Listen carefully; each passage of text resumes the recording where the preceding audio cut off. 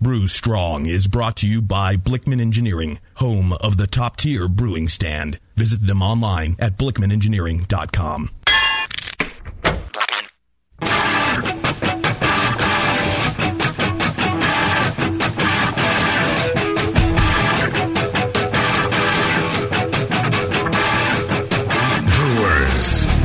It's time for the beer radio you've been looking for. This is the show that dispels myths, tackles the toughest topics, and makes no apologies for geeking out on beer. Hosted by two guys that drink before they think. Jamil Zainasheff and John Palmer. This is Brew Strong.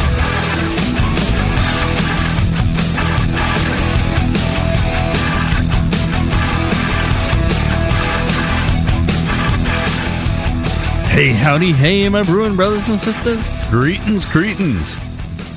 It's not greetings, kielbasa. Oh, that's right. Oh, and you have another one, too, that came in. You want to try that one? Sure, what's that one? I wrote it down for you. Oh. Let's see what we get here. Yo, yo, yo, my brewing bros and hoes. Yeah, Is that not you? A little more enthusiasm. Yo, Okay. yo, my brewing bros and hoes. Oh, okay, There you that go. way. Okay, I was thinking more like row your bros and hoes. No, that's okay. I like the K-pasta kielbasa. I like that one, too. Yeah, I like the bros and hoes one. That's that one fits me, I think. Yeah. I guess I could do as a pirate theme. Yeah. Yo, yo, ho, ho. Anyway, Yo ho ho and a bottle of hose, bros.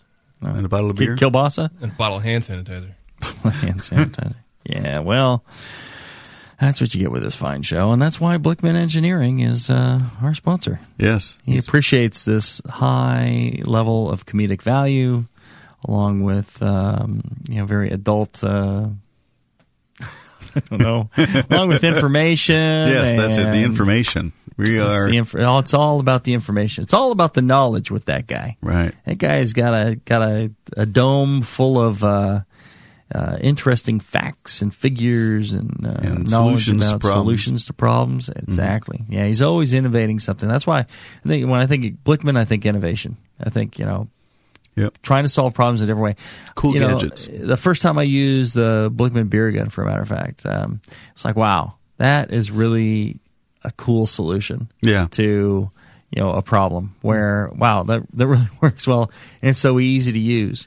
I used a counter pressure filler, filled 7, 8, 10,000 bottles with it. Mm-hmm. No problem.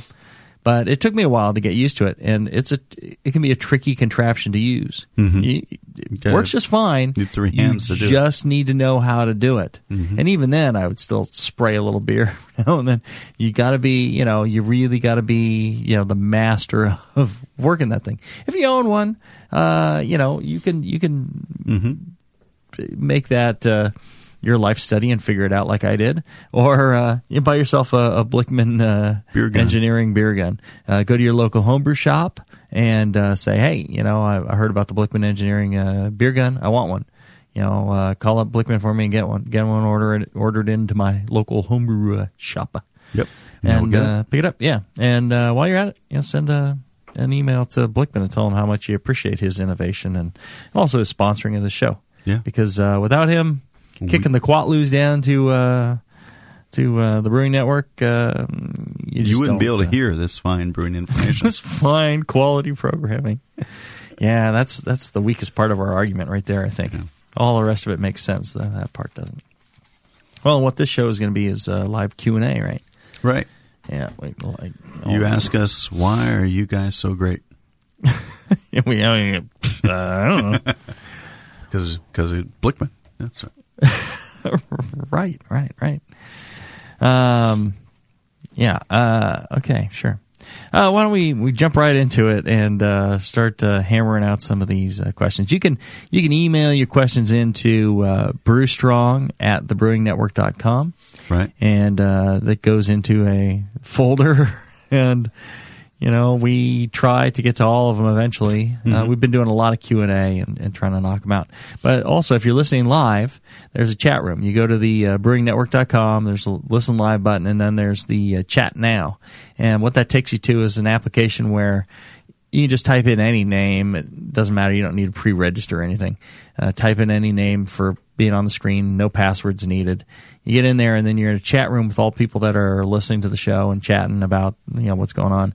And you can ask questions there. JP's on the case there, and we'll get your questions to us, and we'll answer them or try to answer them. Yeah. All right.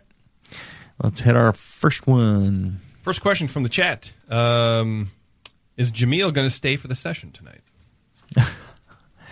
I would like to, but I've been gone since Tuesday, so I don't know. Just don't think it's in the cards. All right. And Palmer, you have to catch a flight, right? Yeah, I've got to catch a flight home. Same All right. deal. Well, fine. That was your question, wasn't it? That was my question. That's right. Oh, don't leave. That's right. Come on, guys. Come stay and play. Come on. We'll have a sleepover. Will you popcorn? I won't fart this time. Well, no, I'll do that all the time. All right. I've been doing it over here, too. Thank God for windows that open. This question says, how can non-keggers purge oxygen from headspace in carboys?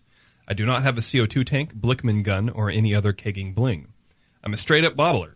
If I'm moving beer off yeast into secondary, Imperial Stouts, Big Belgians, etc., how can I purge the headspace and avoid oxidation? Well, a fair amount of CO2 should come out of solution as you're racking. Right. Yeah. For the longest time, I never bothered purging my kegs with CO2. Okay. I just, very quietly rack the beer into them, and CO2 comes out of the beer, and it stays on top of the layer of beer. As long as you're not agitating the beer, that little layer of CO2 is just getting pushed higher and higher. It doesn't blow away. Right. Yeah. I wouldn't freak about it too much, I think. Yeah, that's pretty reasonable. Right. Or you can buy yourself, CO2 cylinder just with a hose on it and just blow it in there if you wanted to. Yeah. And as Charlie Bamforth says, if you know that up front that you may have some amount of oxygen going into your package, then store the beer as cold as possible. Right. And that will prolong its shelf life quite a bit over other factors higher up in the brewing process. That's something I always did, was store my beer cold. When I store it hot, it just deteriorates so fast. Right. Yep. Yeah. Good question. Great. Blitzkrieg in the chat says the yeast book was fantastic. Wow. But thank you very much. Yeah, but no. Yeast book is fantastic. How is storing and propagating Brett different than yeast? So he wants to know growth rates, storage, etc. It is different. The thing about growing Brett is, it takes a lot of oxygen. Will make Brett grow a lot faster and a lot more. You get a higher cell count, I believe, with enough oxygen. So in the yeast book, somewhere in there, some page, we talk about growing Brett, and we give the actual measurement of oxygen that they found to be optimum for growing your Brett strains. And as far as storage goes, I believe it's about the same as your other yeast strains. Maybe they'll last a little longer than they will a lot of the regular sack yeasts. What was the other question? Growth rates and storage. Growth rates and storage. Store cold. Just like as cold, as close to freezing as you get without freezing the cells is always best. The colder you get it, the slower the metabolism, the longer it is going to be able to live off its reserves, things like that. And also slows down mutations and things like that the colder you get those cells. So not much difference. I mean, Yeah, there's not- a lot not of a lot. handling, a lot of handling Right. similarities. Pitching rates, things like that are different, Yeah. and the optimum amount of oxygen for growth is different. Things like that. Okay, awesome. Married to the Hops wants to know, why can't you add yeast, nutrient, and Irish moss at the beginning of the boil? Well, yeast nutrient you can. It's by and large. I mean, the boiling action is going to maybe break down the compounds further, but it's still assimilable by the yeast. There isn't any uptake or binding in the break material or anything like that. Additional, the more it boils around, the more it may bind into the break material. Yeah, that's a possibility. Yeah. So, I guess. Yeah, I don't think it matters a whole huge amount. Yeah. Irish moss, though, I mean, if you add it too far up, it will tend to denature, and you'll lose some of your coagulation ability. I think maybe it's, instead of looking at it from why can't you, it's like, why can't you? I mean, or look at it as an advantage of these two items, that you can add them at the end of the boil, and you will have potentially the best performance out of each. Rather than trying to put them in at the beginning. If you just add them right at the end, you'll it's convenient, and you'll get potentially the best performance. Right. Okay.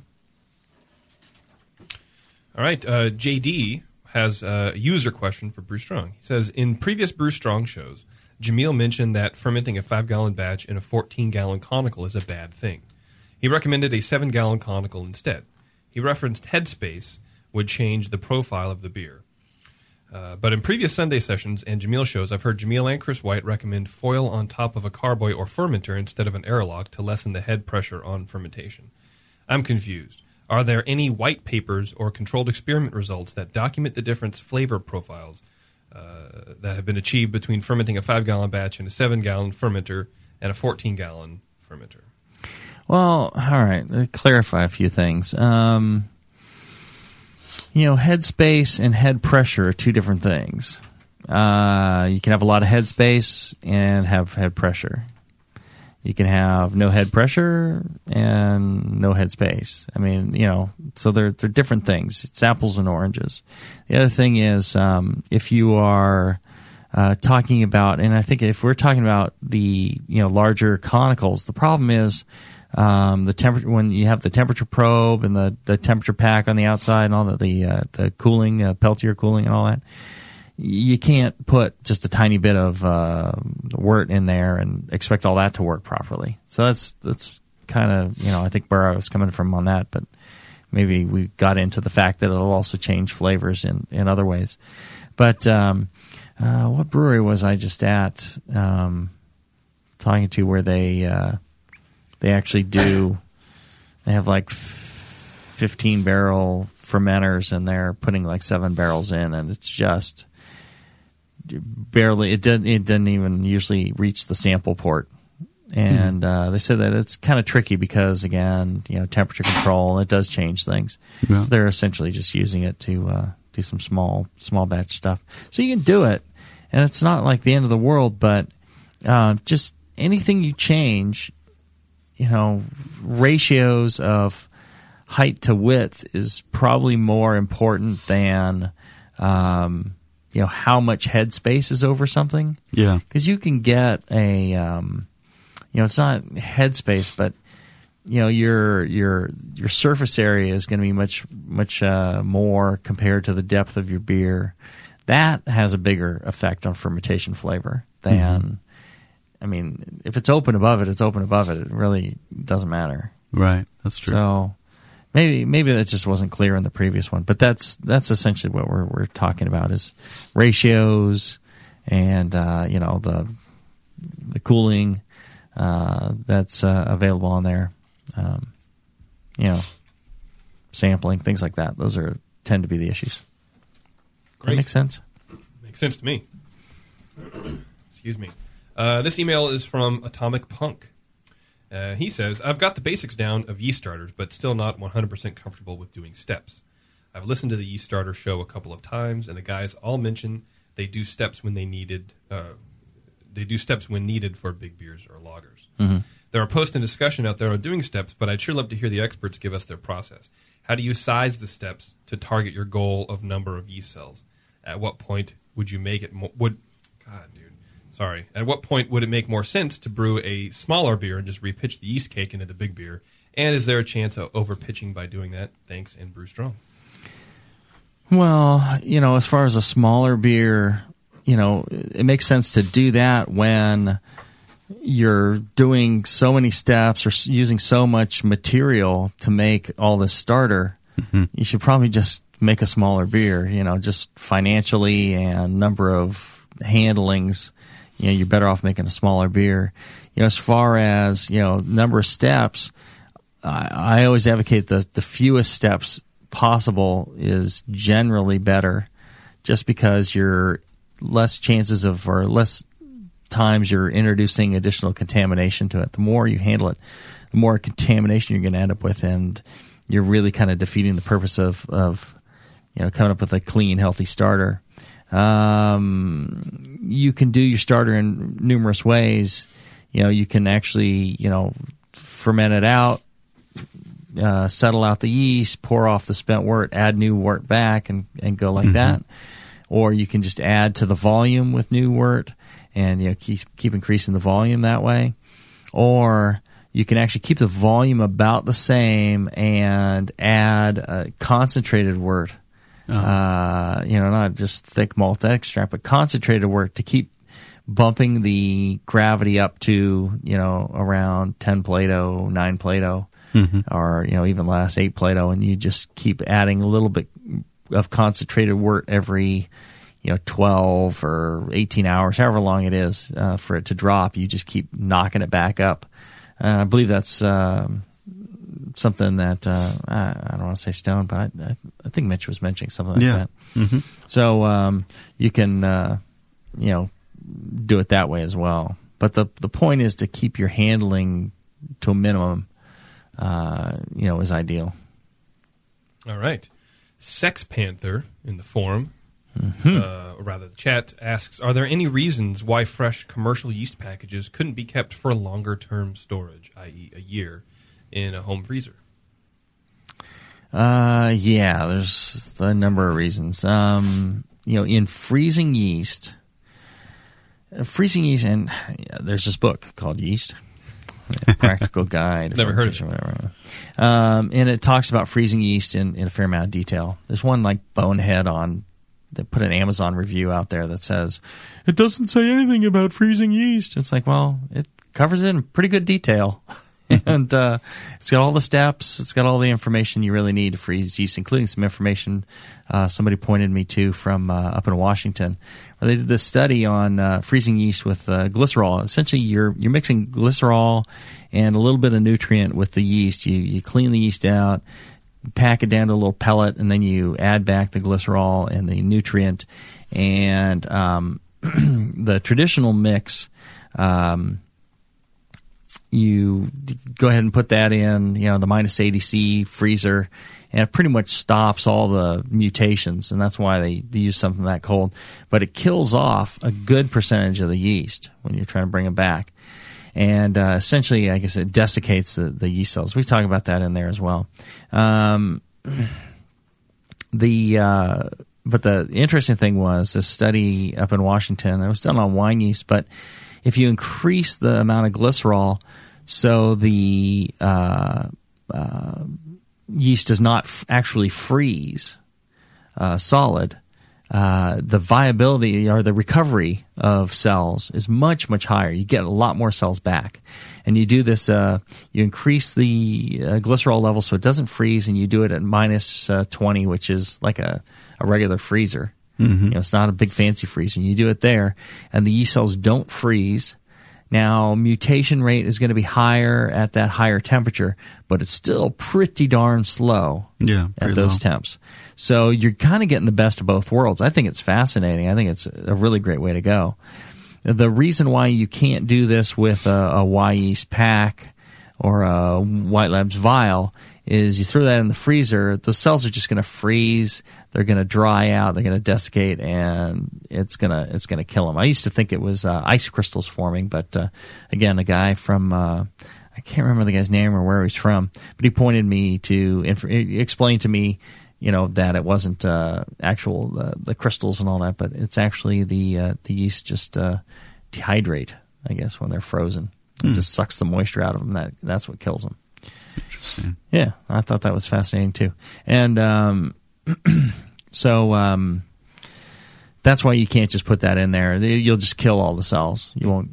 I mean, I suppose there's a chance you could get a cell or two back out, but you're pretty much just killing the product.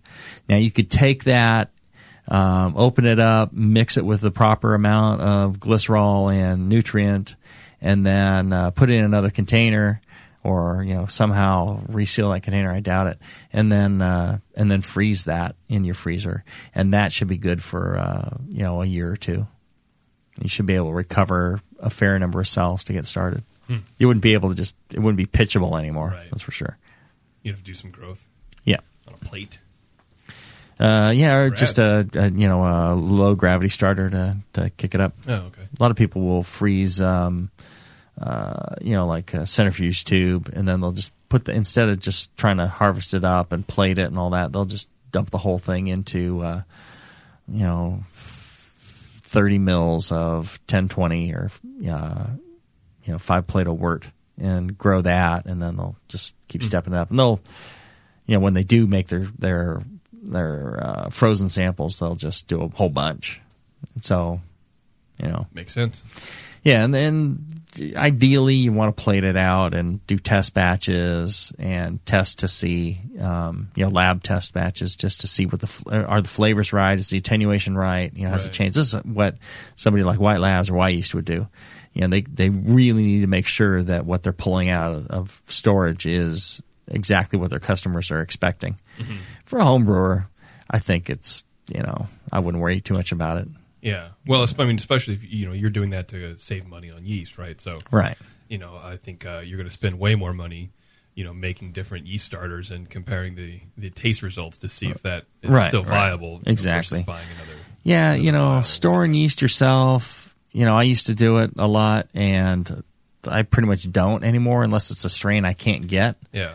And usually you can pretty much get more yeast strains than you really can shake a stick at. I mean, try brewing with all the strains that are out there first, and then go into doing your own. But if you get a kick out of it, then that's as cool a hobby as it's like collecting stamps. It sure is. You can actually use these. Right. Well, you can use the stamps. Yeah. That one with Hitler's face on it, mail a postcard. Yeah. Yeah, absolutely. All right, here's one that I kind of don't even understand, and that's how you know it's complicated. After listening to the high-gravity discussions on the Brewing Network, I'm still curious about an option that Randy Mosier discusses briefly in his book, Radical Brewing. The question relates to using wort, say 1040, rather than water as sparge liquor. Mm-hmm. Is there a mathematical equation or even an approximation that I can use to calculate the pre-boil gravity of a wort that has been run through 2 separate batches of a presumably identical dry grain bill?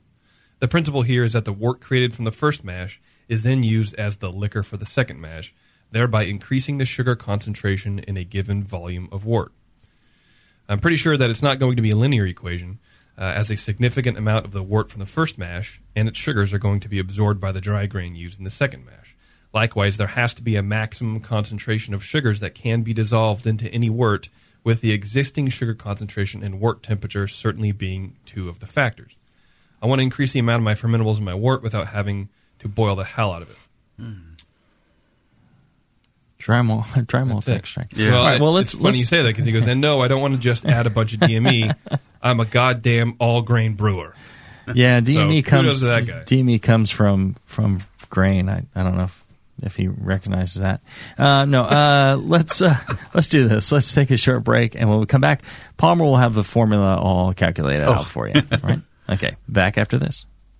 From the stovetop to a camp burner to some kind of brew stand, most homebrewers follow some version of this progression. With each move, a homebrewer will often have to change a lot, if not all, of their equipment. Until now, Blickman Engineering brings you the top-tier brewing stand, the only brewing stand that grows with you. For example, buy a top-tier floor-standing burner now, and it'll bolt right to your top-tier brewing stand when you're ready for all-grain brewing. The top-tier brewing stand is perfect for 5-gallon to 20-gallon batch sizes. Its modular design is adjustable and accommodates everything from small footprint coolers up to 30-gallon pots. How does the top-tier brewing stand do it? At its core is a strong, heat-treated, and anodized aluminum main post. On all 4 sides are built-in T-slots for the adjustable heavy-gauge stainless steel shelves and beefy burner tiers. The tiers accommodate any manufacturer's pots or coolers up to 21 inches in diameter. Best of all, not only does the top-tier brewing stand grow with your skills and equipment, but it easily knocks down for long-term storage or transport, too. The top-tier brewing stand from Blickman Engineering. Learn more at blickmanengineering.com and to find a local Blickman retailer. And start brewing from the top tier. Hi. I have a 6er of Lagunitas in the icebox. My roommate's gone for the weekend, and I'm wearing something flimsy. Listen, baby, I told her not to call me after 8. I'll talk to you tomorrow. I gotta go.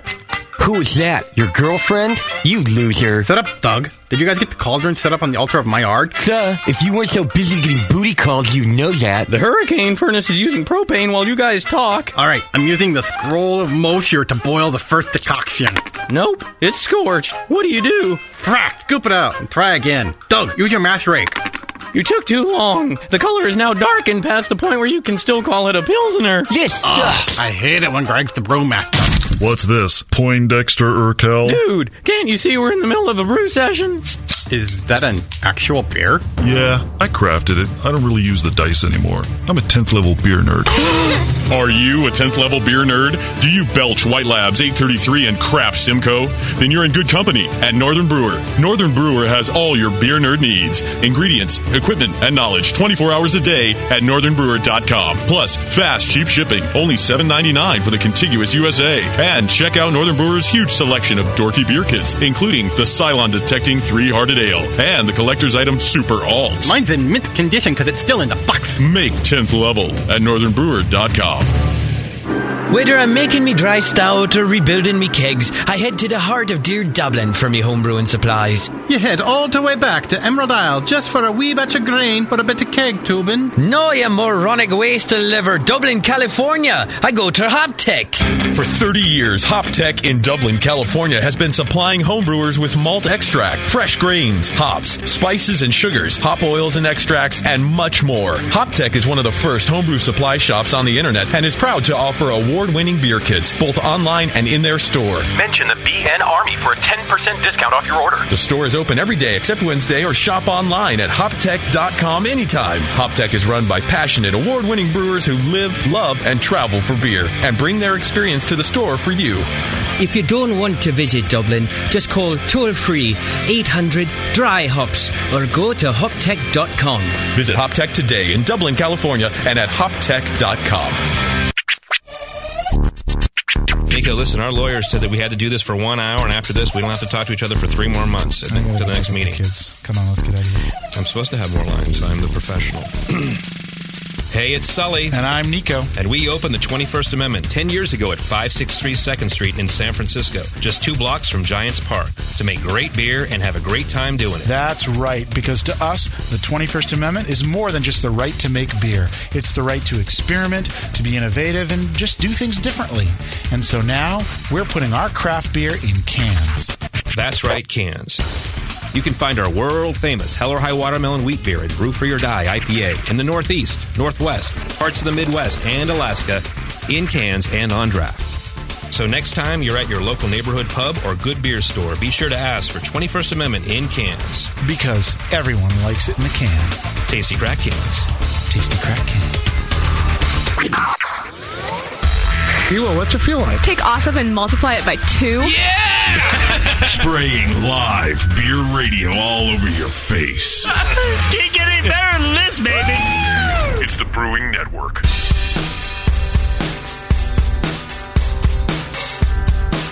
Back to your hosts, Jamil Zainasheff and John Palmer.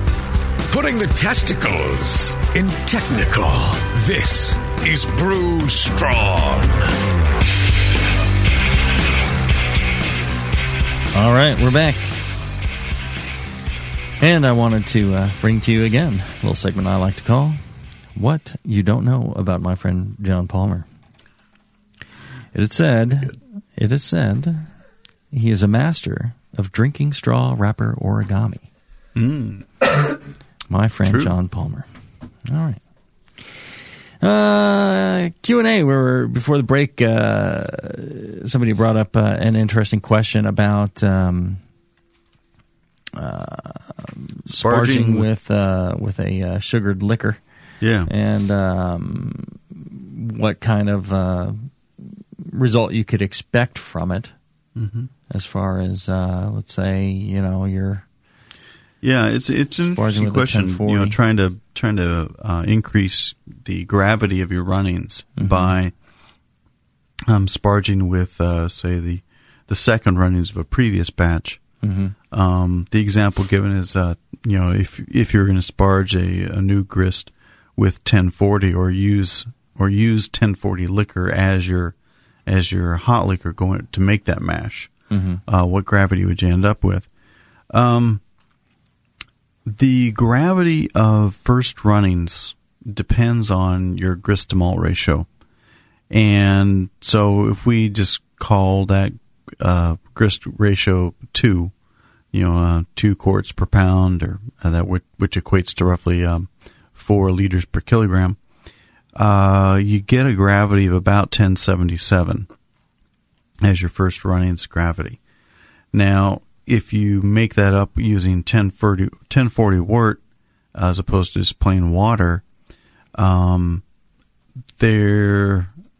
guess a maximum you could expect would be that 40 plus the 77, or 10, 11, 7, 10, 12, roughly 10, 12, Well, it depends on a lot of other 1.12 factors of your mash efficiency as well. And, and there's going to be some inhibition of the dissolution, the leaching of sugars from the grain. Right. So probably the maximum would be the 1.12.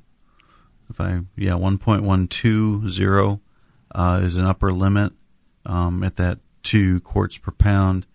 Your actual will probably be closer to, say, 1.11. Well, and if somebody wants to do all these experiments and come up with the actual numbers that they get, we could work up a formula for them based off of those numbers. But you just have to, it's going to be based off of each individual system. And methods. So if you want to, pass along some data, we can crunch some numbers for you. Had you heard of anybody doing this kind of thing before? Or? Yeah. Yeah? I haven't done it myself, but... Yeah. Great. All right. There you go. One thing I wanted to mention. Oh. We're coming up Cleveland International Beer Fest. That's right. Yes. May 13th and 14th. Just a couple weeks away. Yeah, I don't know if that's already passed by the time you listen to this. It may have.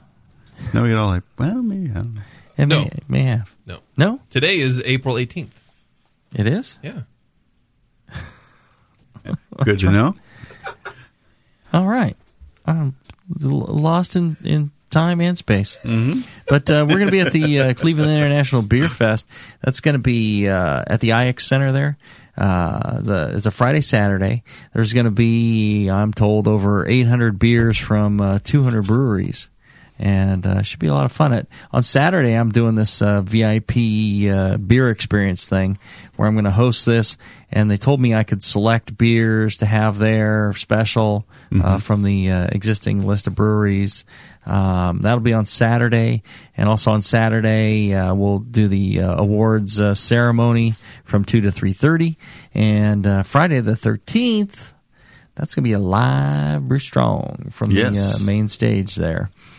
Palmer and I will be there 8 to 9 p.m. And you get tickets at www.ixbeerfest.com. It's going to be a rocking good time. Yeah. Cleveland rocks is what I've heard. That's the rumor going around. Right. You guys have to tell us if it's true. we will make it so. We will. There you we go. will. I've never been to Cleveland, but I'm looking forward to it. I'm actually getting in like a day early, staying a day later. You know me. I'm a man of the people. I like to. Yeah.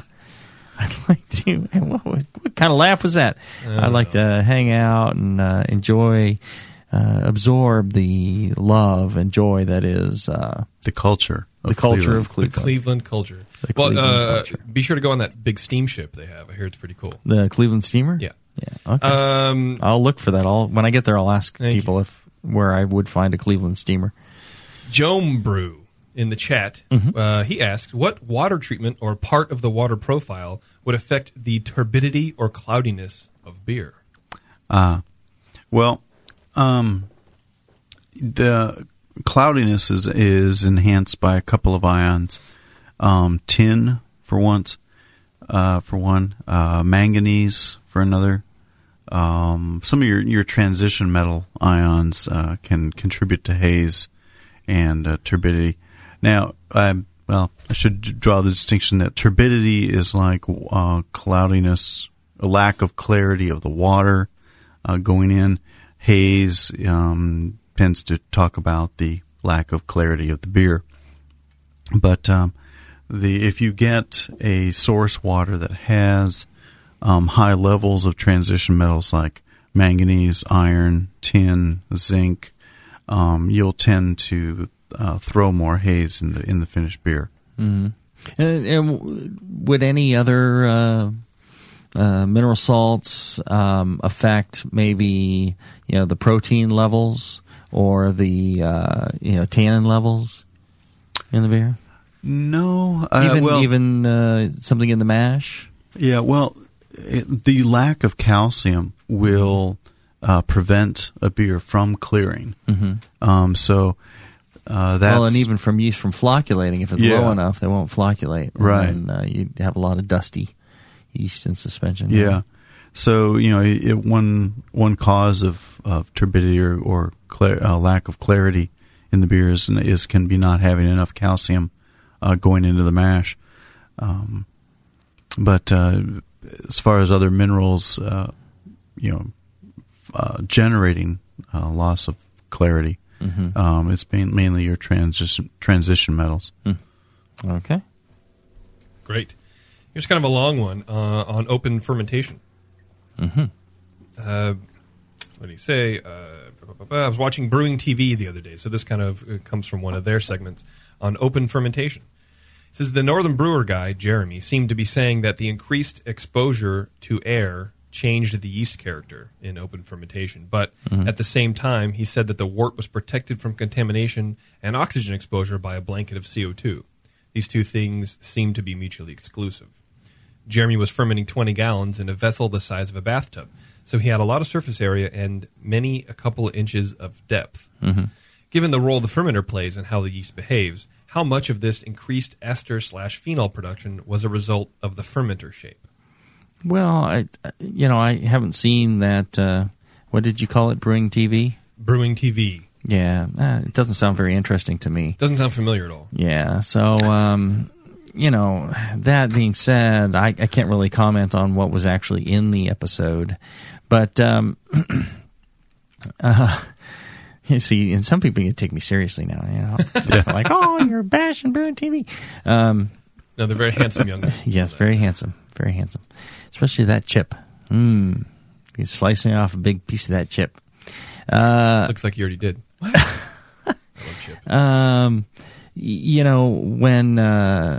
it may not be the air contact or increased oxygenation that he was talking about, but rather loosely talking about increased surface area, right? More exposure to the atmosphere above, not exposure to air, but your cooling rate happens differently.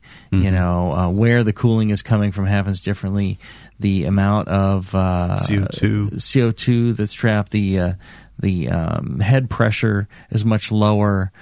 Things like that will affect the flavor of the beer considerably. So I think maybe he's going along those lines. Now, if he had it open and no CO2 evolving from the wort, and it's open to the air, you're going to pick up more oxygen initially, because the majority of the oxygen you get into your wort is based off of surface area.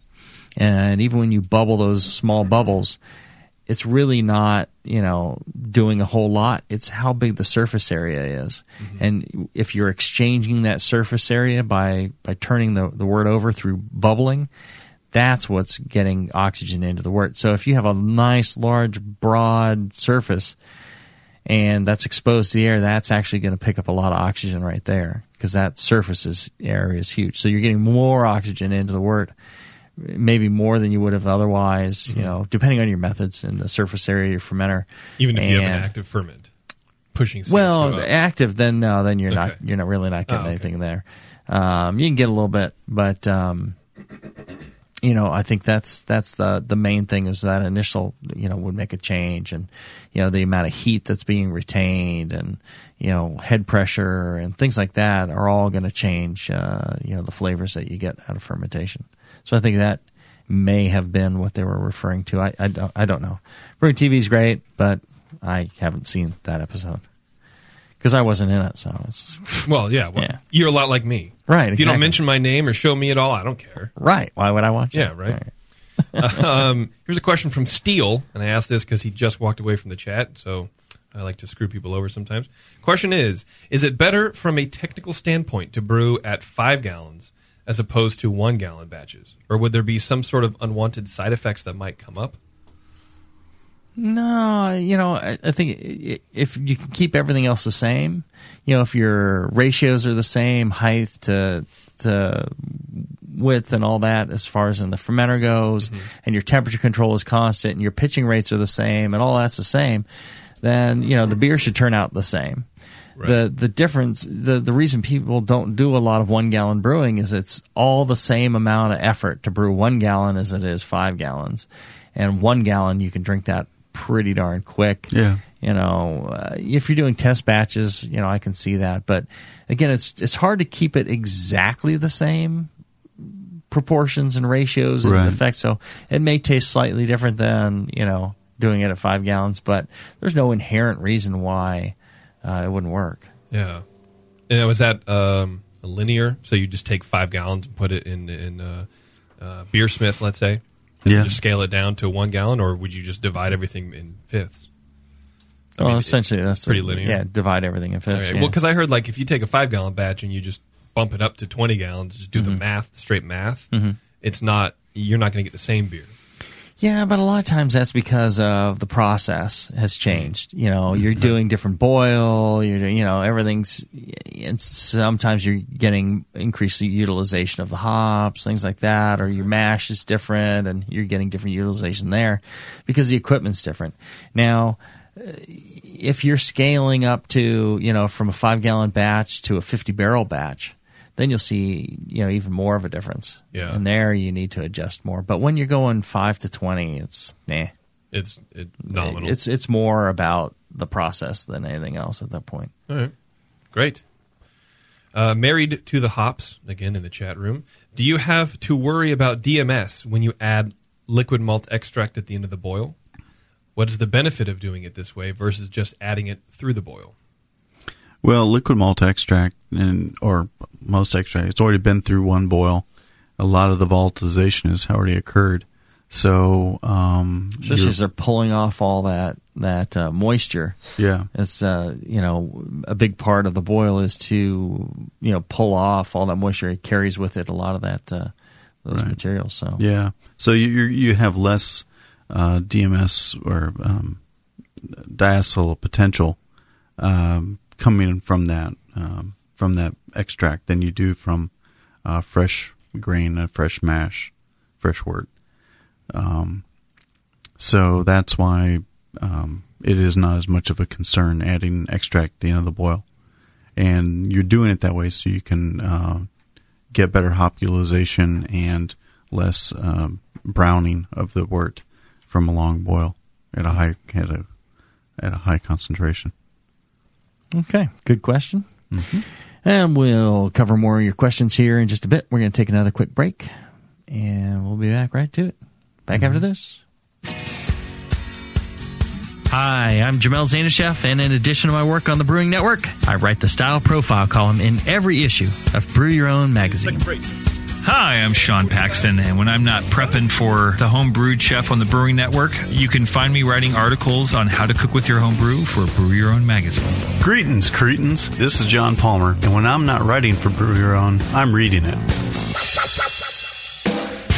John Palmer, Sean Paxton, Jamil Zanishev. If you love listening to them on the Brewing Network, you'll love reading their articles, tips, and recipes in the pages of Brew Your Own magazine.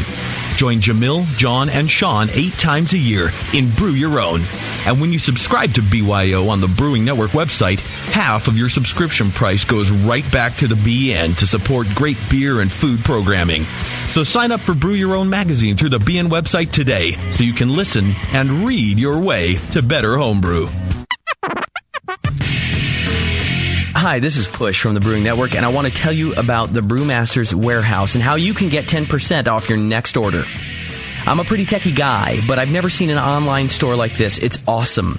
Go to brewmasterswarehouse.com and click on Brew Builder. You can whip up a custom recipe so easily even Sven could do it. Seriously, it's slick. You can share your recipe with your own logo and notes to the Brewmaster's database if you want. And the best part, it keeps a running tally of the beer you're building while you're doing it. Then, bam, click Buy Recipe, and your cart is filled and ready to go with helpful suggestions in case you forgot something. This thing is amazing. Brewmaster's Warehouse is run the way a home brewer would do it, with great service, fast turnaround, and $6.99 flat rate shipping. Brewmaster's Warehouse and the Brew Builder blew me away. Check it out today at brewmasterswarehouse.com. I'm serious. And don't forget to put BN Army in the discount code box for 10% off your order. Check out brewmasterswarehouse.com. Cheers. In April, More Beer keeps slashing prices. In February, they lowered the price on ingredients. In March, they dropped their equipment prices. And now for April, they're cutting prices on their awesome beer ingredient kits. Lower prices on the award-winning kits you've come to love, like Pliny the Elder. Stock up for summer. More than 20 kits are on sale now. All is part of their commitment to bringing you the best value in homebrewing with low prices and free shipping over $59.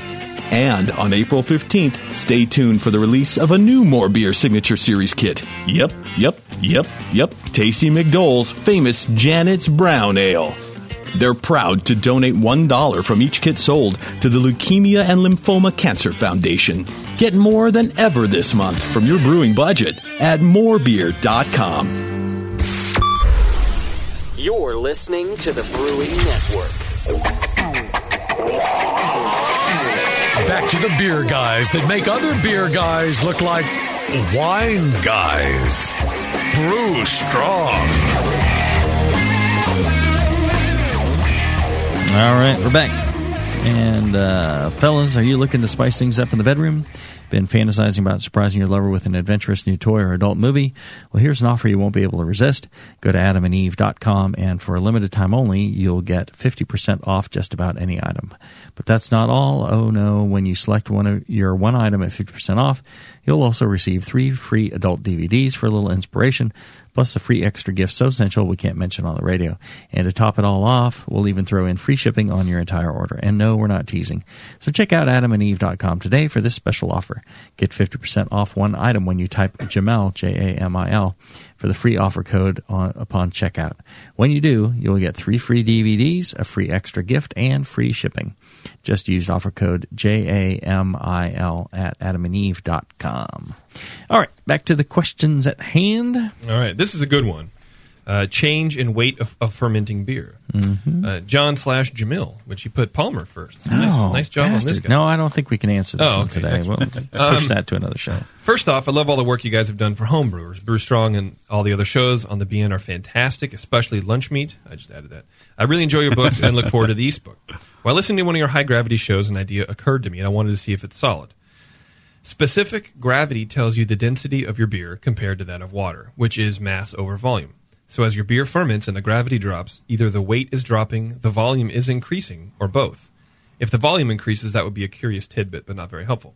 However, if the weight was changing, perhaps from CO2 blow-off, and you had a good enough scale, you could watch the progress of your ferment in real time without having to take samples.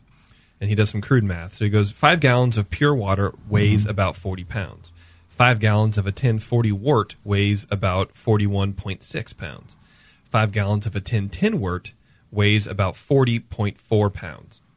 1.2 pounds seems like a noticeable difference even for such a small beer. 10 gallons going from a 1080 to a 1020 would be almost 5 pounds less. I'm planning to play around with this idea on my next brew. If I find something interesting, I'll follow up. But I'm not really sure that my crude experiment would be enough to prove this either way. So I wanted to bounce the idea off your learned minds. Well, thanks for your time, Chris. That's a great question. It's just, the reality of what you're doing is just measuring CO2, the weight of CO2 that has been lost, right? The CO2 leaves, and that's what you're measuring is the loss of CO2. I'm not sure what kind of precision you'd need. What would you need on that, John, as far as... You could probably ballpark it with tenths of pounds, but tenths of pounds. Yeah, you'd probably you could do it certainly grams with grams. would be best. Yeah, but you also got to consider not only is CO2 being lost, I mean, is carbon being lost as CO2, but you're also generating yeast mass as part of this overall mass transfer of sugars. But the only thing leaving the vessel, everything else is being maintained.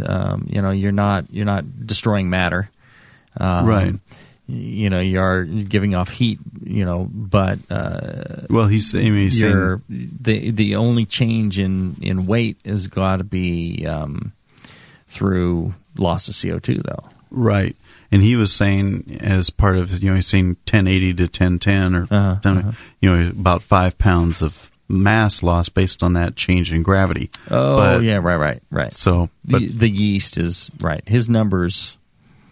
So he's going to actually have a percentage of that gravity change lost to CO2. I don't know how much that is. We'll have to do the math. Right. How much CO2 is generated, and that should be something that could be calculated. Yeah, it's probably in some of the textbooks. Right. But however much a mole of CO2 is, and it's like 40 grams per how many mole, moles are like lost, and it should be something that could be calculated, and you should be able to do it with a great deal of precision and know exactly what the what the content is. But again, I guess what throws a wrench in it is the amount of yeast that was produced from that. Yeah, because you're going to grow some yeast. But you could kind of see when when the weight stops changing. But you could also see when it stops bubbling if you're doing a bubbler or something like that. Yeah. The interesting thing, there's a guy, I don't know, he's somewhere in Europe. He had sent me an email showing me a live link to his fermentation, which he was monitoring the evolution of CO2 out of the fermenter. So he was actually measuring with a bubble counter the amount of CO2 coming out. And based on the amount of CO2 that came out of the fermenter, he was predicting the gravity of his fermentation and the speed of fermentation, and he had it all charted out. He was also monitoring temperature and all this. He has free software to do this. You get the parts off of eBay, and then you build the bubble counter out of scrap parts. And it was really very cool. The only difficulty is in counting the amount of CO2 because CO2, the bubbles change size based off of temperature and barometric pressure, things like that. So it's hard to precisely count it unless you're counting those other things in.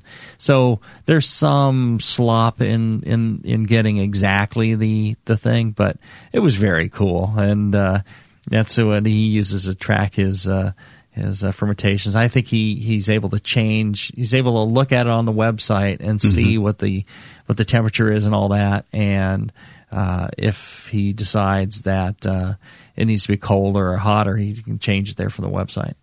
So I thought that was pretty cool. And he wanted to write up an article and maybe do a Bruce Strong show on it. And I told him we would. Yeah. Cool. If he wants to, he didn't get back to me, but if he's interested in something like that, I think that'd be pretty cool. Hey, maybe get Blickman to start manufacturing them. Yeah, that might be neat as well. All right. Turisops in the chat room says, I plan on making a Herms system And he wants you guys to talk about a minimum flow rate through the heat element chamber versus Maillard reactions from the direct contact with the heating elements. Don't want to slow the flow rate down so low that I may denature or scorch. So if you guys know anything about flow rates through those, it's measured. You measure it in heat per inch per per time. And that's, sounds like fun. I'm not sure what to say. Just slow it down until you taste scorchy, and then that's probably too much. Speed it up. Yeah, I mean, is there? Do you think some sort of equation for pipe size versus temperature? There sure is. Yeah. Or is it just kind of something you have to fiddle around with? It's something that they deal with in food process and things like that. I'm sure. Yeah, I don't have the equations to calculate it out. It'd be heat density of the element. Right. And heat conductivity and capacity of the wort. Yeah, whenever you're running past it. Yeah, and flow rate, dwell time, all that kind of, to figure out how much heat each it can take gram, away or before scorching. Yeah, milliliter of water where it would take up. Yeah, I don't know what that value would be. And it would also depend on the kind of flow you get, whether you're getting some eddies and dead spots, laminar versus turbulent. Right. Yeah.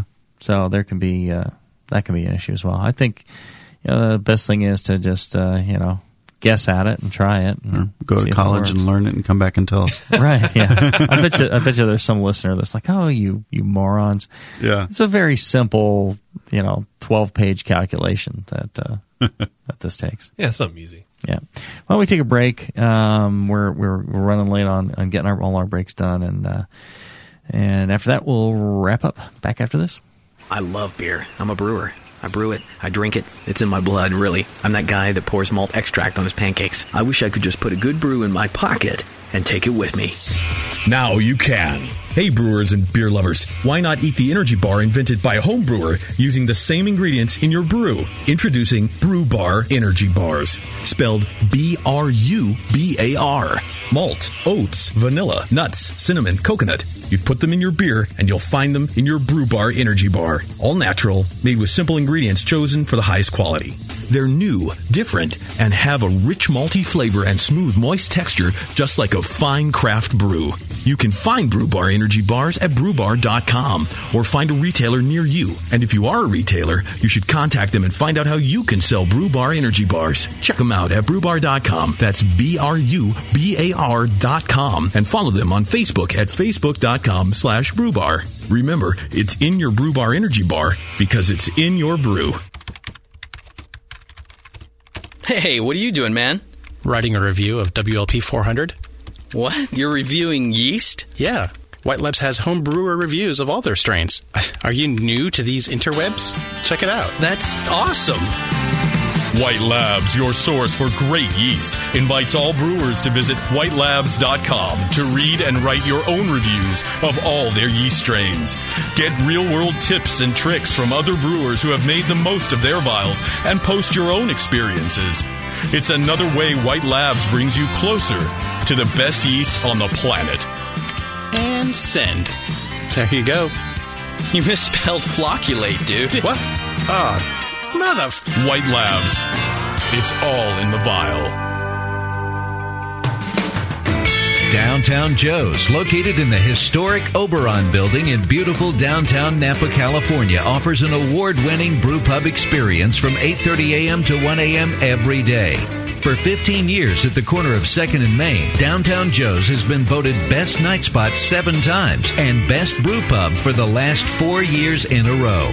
Brewmaster Colin Kaminsky's handcrafted ales, like his Tail Wagon Amber Ale and Double Secret Probation IPA, are the perfect accent to riverside dining, live music, and a relaxing outdoor patio. Don't miss the Beer of the Month, special rotating taps, and the BN Army Member Special. Wear your BN gear, get 10% off your beer. Visit downtownjoes.com to make reservations, peruse their extensive calendar of events, or just read more about their fantastic beers. Come enjoy the fine beer food, and music. Downtown Joe's, the award-winning brew pub where you'll feel at home. I've always thought that opening a brewery was a great way to ruin what is the perfect hobby.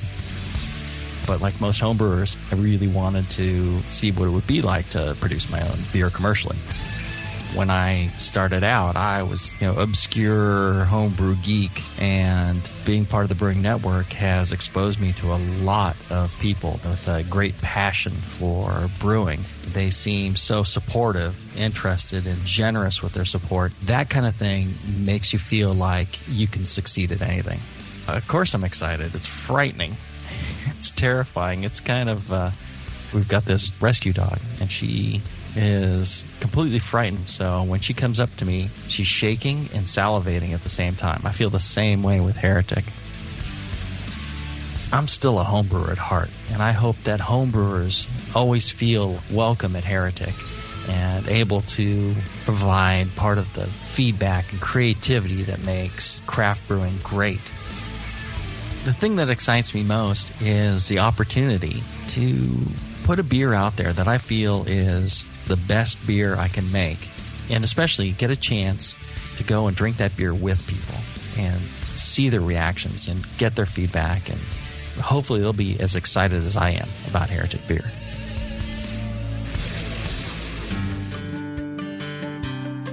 Williams Brewing is your online resource for prompt delivery of quality home brewing supplies.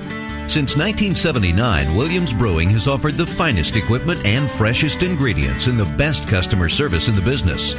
Cut hours off your brewing sessions by using one of our 11 varieties of famous Williams malt extract. Our Williams Belgian Pale Extract is mashed with pure Belgian two-row malt and a small percentage of Belgian wheat malt for an authentic Belgian character you just can't get from other extracts.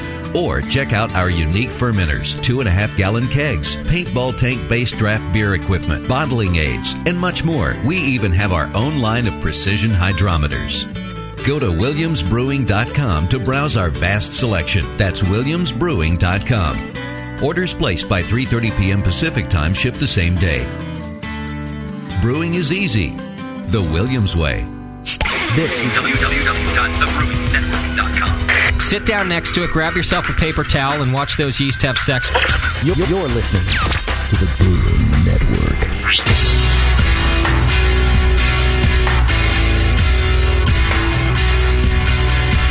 Like the Lance Armstrong of the beer world. Except for that nut thing. This is Brew Strong. All right, we're back. We're wrapping up our live Q&A session. We do this as much as we can to try and knock down the backlog of questions, and also give you a chance. Questions. Yeah, and give you a chance to ask them live. Yeah, we look through all the questions you guys have sent to brewstrong@thebrewingnetwork.com. And, there's just a ton of great questions in there, and so we feel kind of bad we haven't been able to get to them all. So we're kind of going through them and trying to hammer them out as quickly as possible. But we still need to do our topics, because people like the topics too. Mm-hmm. Especially Justin. That's right. It's very topical. Yes. Like an ointment. Yeah. All right. Let's finish up with the last few questions in the chat, and then we'll call it a day. All right. Let me find that one here. MN Hazmat in the chat asks, could the panel please offer their opinions on using hop extract products, such as Hop Shot, available from Northern Brewer? Okay. Well, have you guys used those before? I have not. Okay. No. And am I right in thinking that Hop Shot is a alpha acid isomerized alpha acid extract? I believe so. Yeah. Okay. Yeah. Like a 5 IBU in a something like syringe that. or something like that. It's like 10 mils or 7 mils or something like that. Okay. Well, as was discussed at the CBC short time ago, the hop extracts have a useful purpose in a lot of today's beers. A lot of the Imperial IPAs kind of almost those commercial brewers rely on those to help them get the bitterness levels into the beer that they're looking for. it's hard to boil that concentration of hops and get high IBU levels without using some of the extract. The extracts also tend to give good foam retention. Mm-hmm. Too much, though, can cause, if you were to use solely hop extract for your bittering and profile, you would tend to get very egg white, cream egg white foam or meringue foam in the beer that would not go away. It would just kind of cling to the glass and coat your nose every time you took a sip. So, well, I think the point being useful tool. Yeah. And the quality of the extracts that they're doing now and the CO2, liquid CO2 extracted and things like that, they're able to separate out different fractions of the hop compounds, and they're able to do, isomerize, or able to do, stable ones that won't skunk. They're able to do, all these flavors and aromas, the specific oils, and they're getting better and better at it. Yeah. The thing is, I wouldn't use it exclusively to do a beer. Right. But if I had a beer that was a little bit off, and I was like, it needs to be a few more IBUs bitter. It's not quite there. It's for some reason it didn't reach where I wanted it to be. Instead of just choking down that 5 gallons of beer or tossing it and trying again, I would probably go ahead and buy that and just goose it up, and then that also kind of helps you validate. Okay, that's what it needed. It needs about this many more IBUs, and a good way of saving a batch like that. Same thing with the aromatic and flavor compounds. I think if you want to play around with some and get a good idea and then translate that into a recipe, I don't see why not. Yeah. Great. Excellent. Joan Brewer from the chat is back again. He goes, can you ask John if stainless 4435 means anything about the type of stainless steel? That is the only marking in my kettle. 4435. 4435. I wouldn't think so. No, that doesn't ring a bell.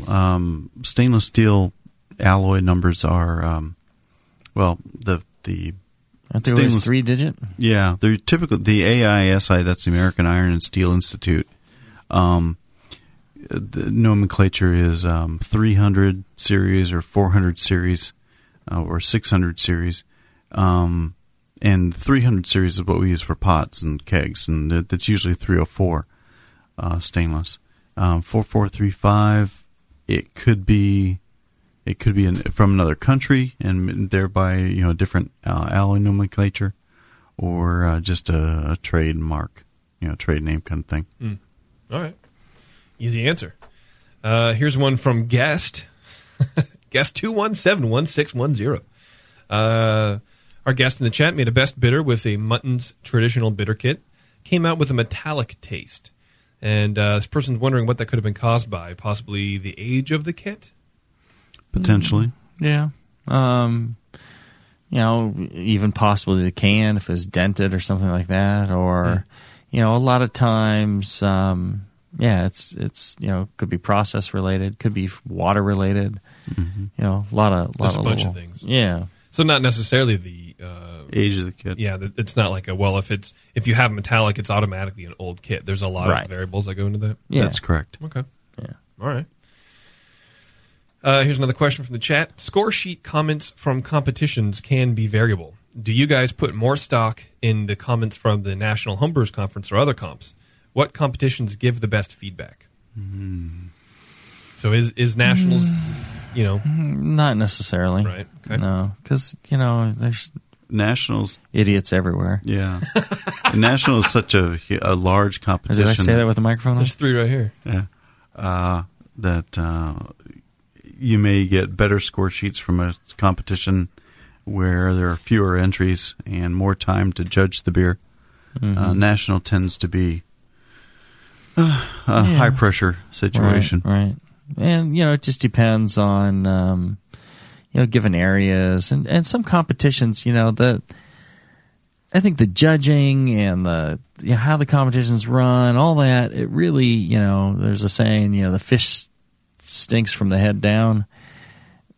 Same thing on a competition. If the organizer is a moron, then, generally I don't expect much from the rest of the competition. Maybe the judges won't be quite as on top of their game, or you won't get the materials back quickly. The beers won't be stored right. There'll be mistakes in sorting and categorizing, stuff like that.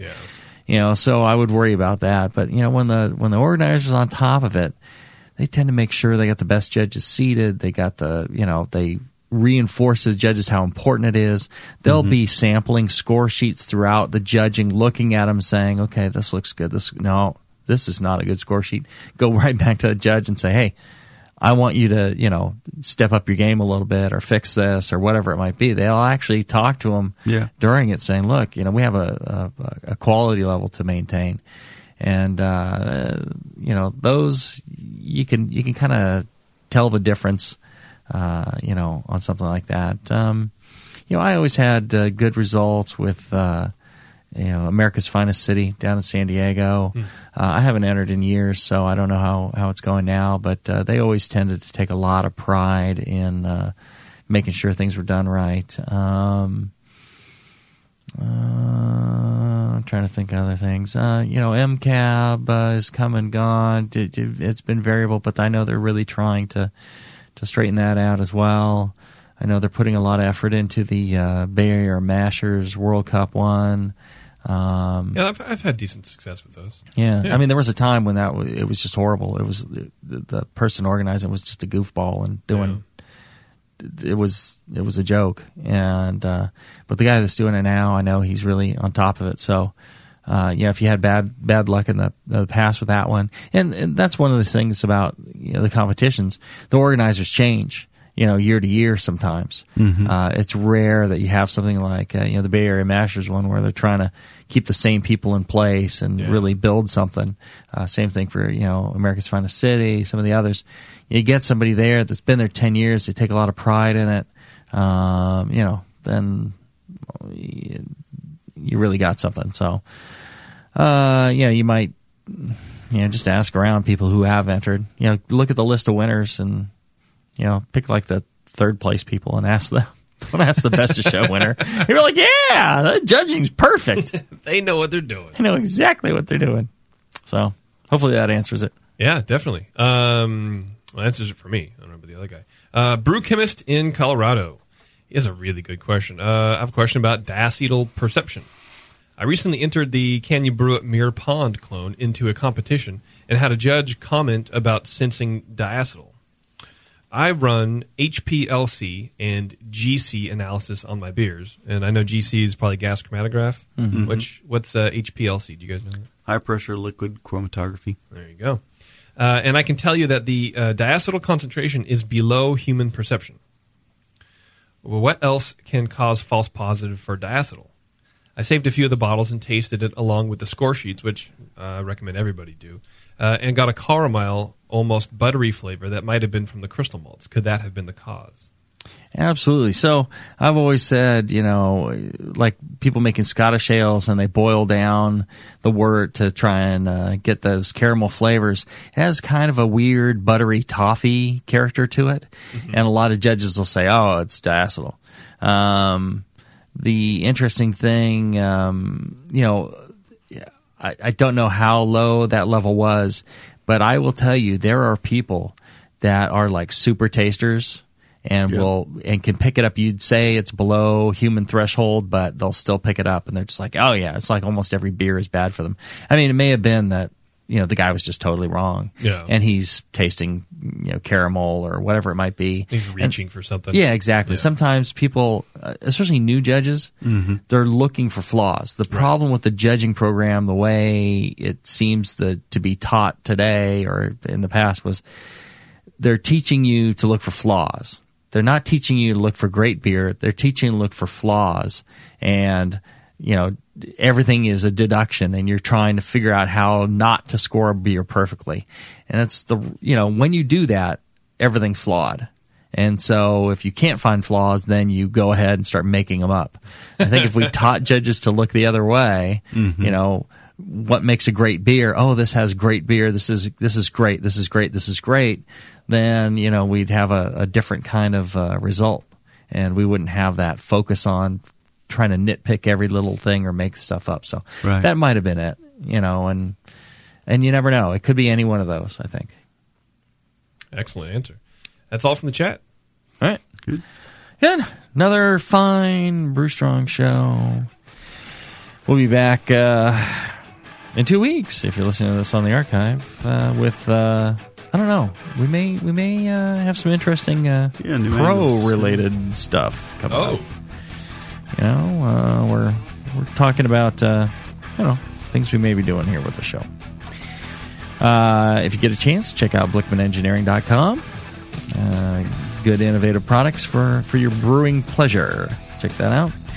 Check out the Brewing Network store. We got a lot of good stuff in there.